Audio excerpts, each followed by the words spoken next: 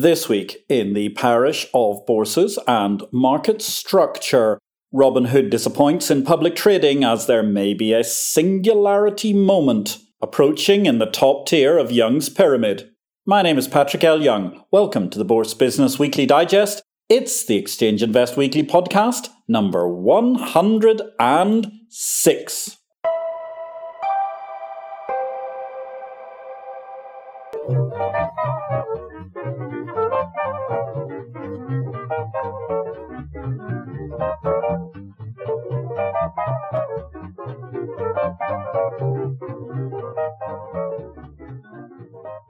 Good day, ladies and gentlemen. This is a very brief reduction of the highlights amongst the key headlines from the week in market structure.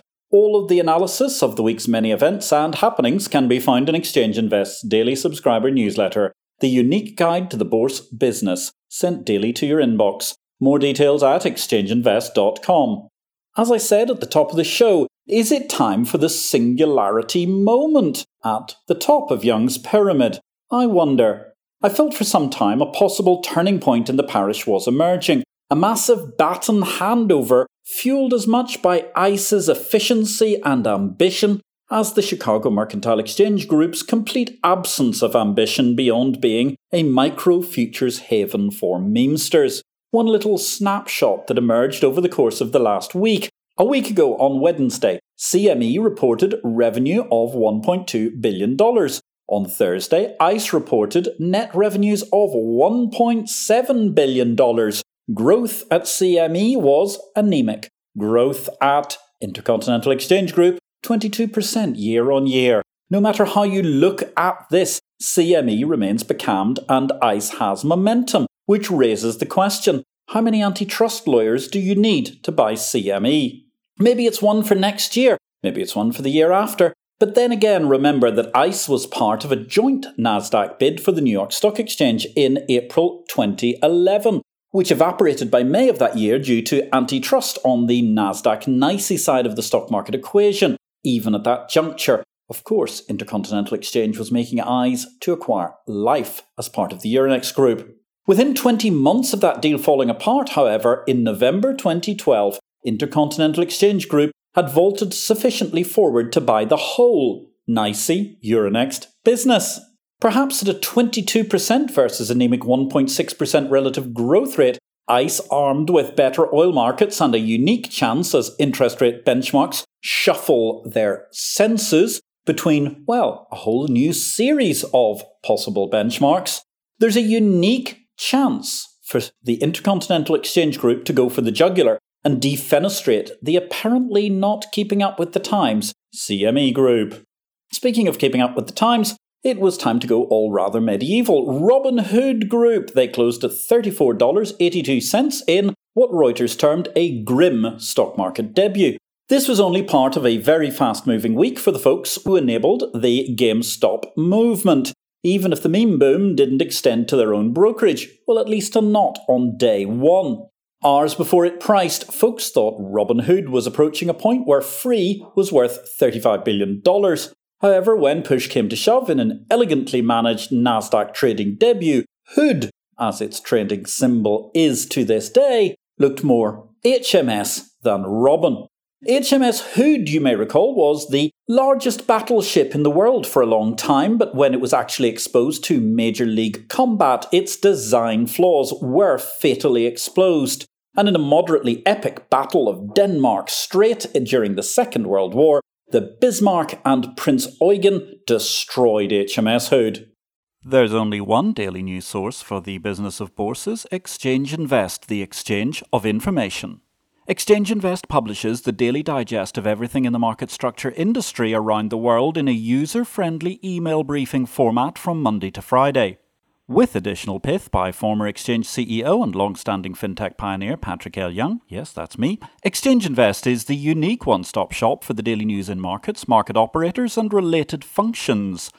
Exchange Invest is available to subscribers at $200 per user per year or currency equivalent. You can get more details at exchangeinvest.com or email me, patrick@derivativesvision.com. It wasn't quite the big game over this week, but then again the threat remains that if the SEC's Gaza, that's Gaza Gensler, gets a big GameStop gig going, PFOF could be shortened to just PUF. Anyway, rarely has so much been so heavily sold on so little commission via so many backhanders for selling order. I didn't mean backhanders for selling orders, I meant payments for order flow. And Robinhood, well priced at whatever it was on the opening day, $26.7 billion or $30 billion, it was well within the realm of Interactive Brokers Corporation, which itself is priced around about the $26-27 billion mark. Robinhood shrank from $38 for a couple of days trading before making a majestic recovery, and much, much more, as clearly the Redditors finally bought in and pushed the stock to a peak above $65 on Wednesday AM trading in the United States of America, just before this podcast went to pith. In private markets, you may recall that early June, Robinhood stock had been trading at $55. What a debut week for Robinhood, a fairy tale opening for the semi-mythological Robinhood, albeit that was one at the Grimm brothers end of the spectrum. But as we record this particular podcast, some might see a move towards the happy ever after optimist end of the genre. Over in Vendorland, after issues in April and June this year, London Stock Exchange Group's Refinitiv had their third major outing of 2021 last week, with Icon going down for several hours. The optics simply could not be worse. LSEG cannot run their data stack despite the entire group being crawled over by battalions of consultants. Meanwhile, it was a busy week for results in the parish. All the deals were in Exchange Invest Daily, the newsletter no person can afford to be without in capital markets and market structure. For the sake of the podcast, let's look at some edited highlights. Spectacular numbers from Tradeweb, albeit they in some ways managed to miss the earnings that were expected by the analysts, but nonetheless, revenues were up 23%. CBOE's, their second quarter profit dropped 7%, and elsewhere we had a plethora of deals. Capitalists, they entered into an agreement to acquire L Markets to expand their industry-leading optimization suite. Very interesting move there by Jill Mandelzis, who strikes with an interesting acquisition. Elsewhere, Nasdaq acquired a minority stake in Level ATS. What a good investment. Nasdaq are moving towards more blocks, just as Liquidnet is being damaged by fire on all sides, and Cboe is gearing up bids to become a world player. S&P Global and IHS Markit, they're getting ever closer to their merger. They've announced an agreement to sell Opus and associated businesses, so various of the energy information services are being sold to perhaps a surprise bidder, News Corporation, in a cash transaction valued at approximately $1.15 billion.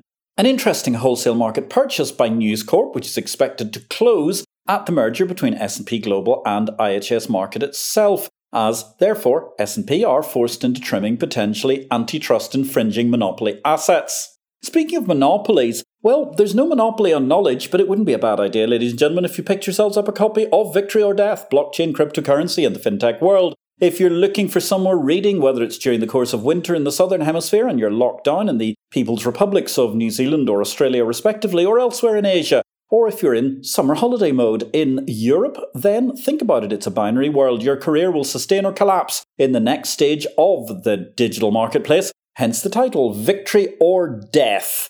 My latest tome, it's published by DV Books and is distributed by Ingram worldwide. In cryptoland, the exchange Binance has become, well, somewhat of a byword for crypto pogrom these days, as even the usually euphorically optimistic crypto press have termed the Binance bourse of no fixed abode troubled.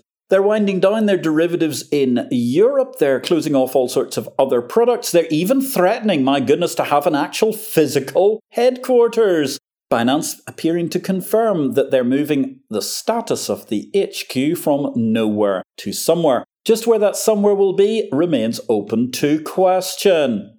Elsewhere, India, they've opened up a probe into Binance, and indeed, as have various other nations, including Malaysia, in the course of the past week.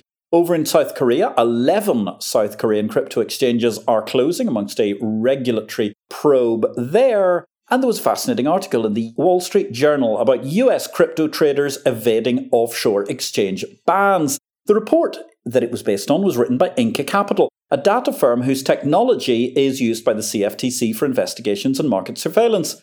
For those in crypto exchanges operating such facilities for US citizens, as I noted in Exchange Invest this week, permit me to share a link to next year's must-wear fashion item. This was, of course, a link to the eBay page for orange jumpsuits.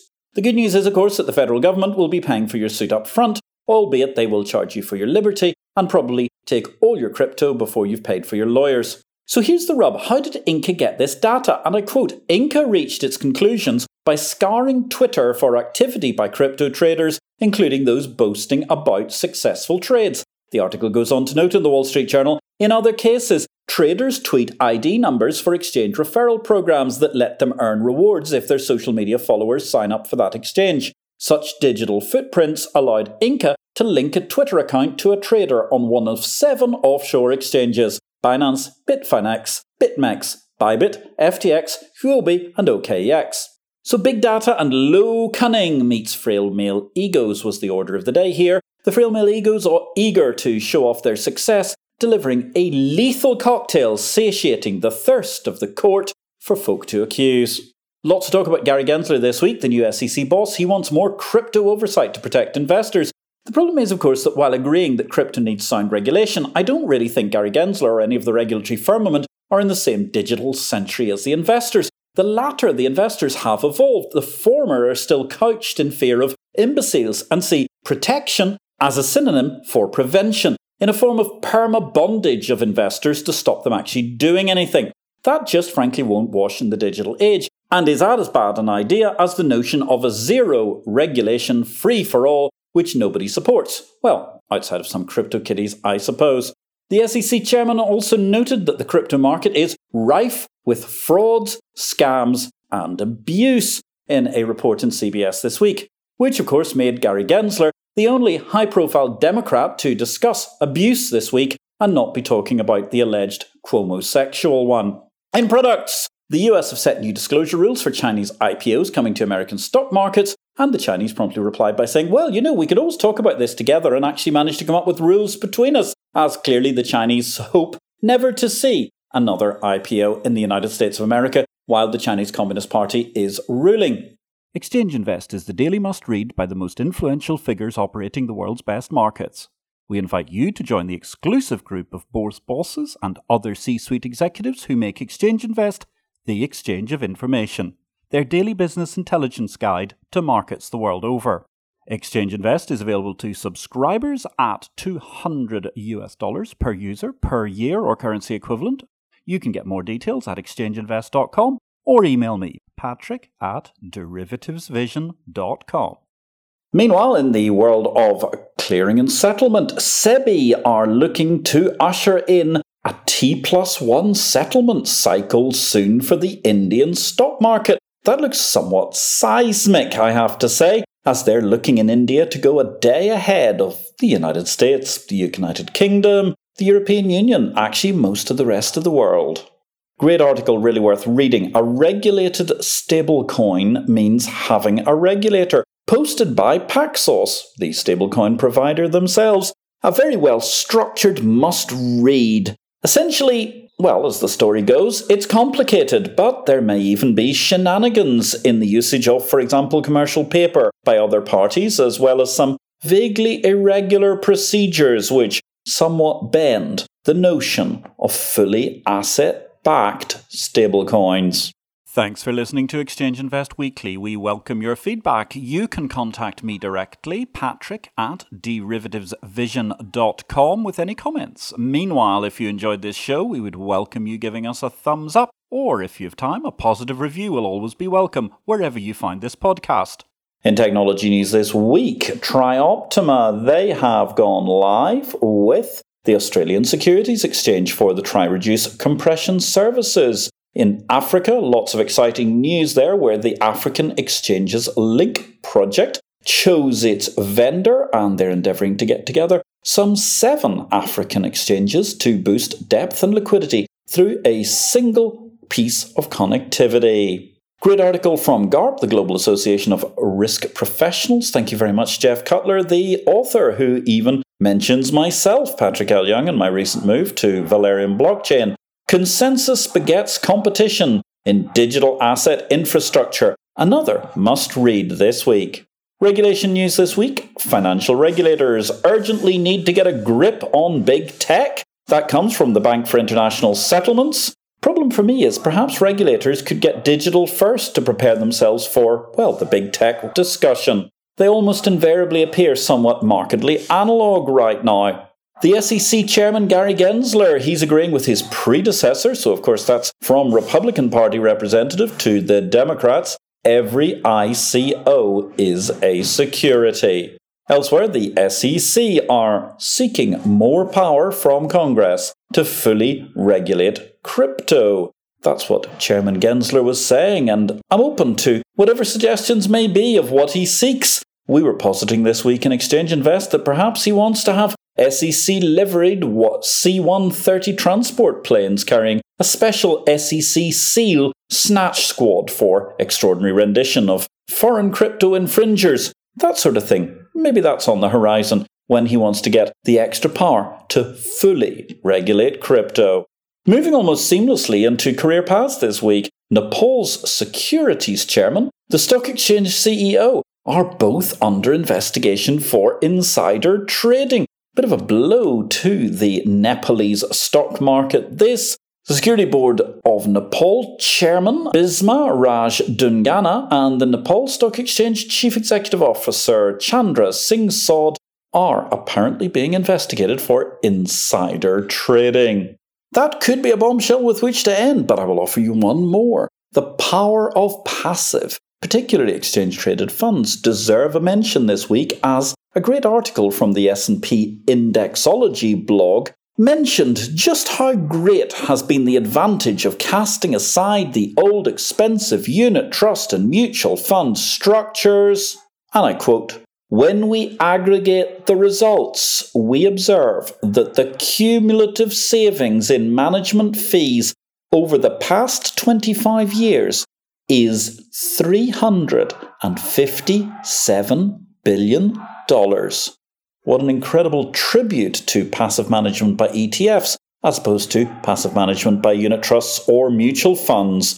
And on that mysterious and magnificent note, ladies and gentlemen, my name is Patrick L. Young. Thank you for joining me for this, the 106th Exchange Invest Weekly podcast. I will be back next week with another episode. In the meantime, tune in every day if you want to get the daily pith and read the Exchange Invest newsletter. Free trials available via exchangeinvest.com.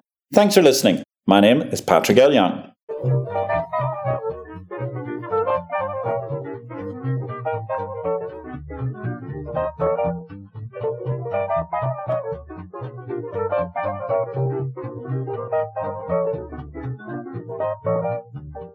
This show relates to the business of bourses. It is not to be construed as investment advice, nor are we making any investment recommendations. Please consult an investment advisor before you make any investments, and for goodness sake, do your due diligence and do not make investments without complying with the regulations in your home state. Exchange Invest cannot be held responsible for any investment decisions made as a result of our program, which is for entertainment purposes only. The material herein is copyright Patrick L. Young at the date of publication, while our music and sound effects are sourced from copyright-free sources. Thanks for listening to Exchange Invest Weekly, the exchange of information.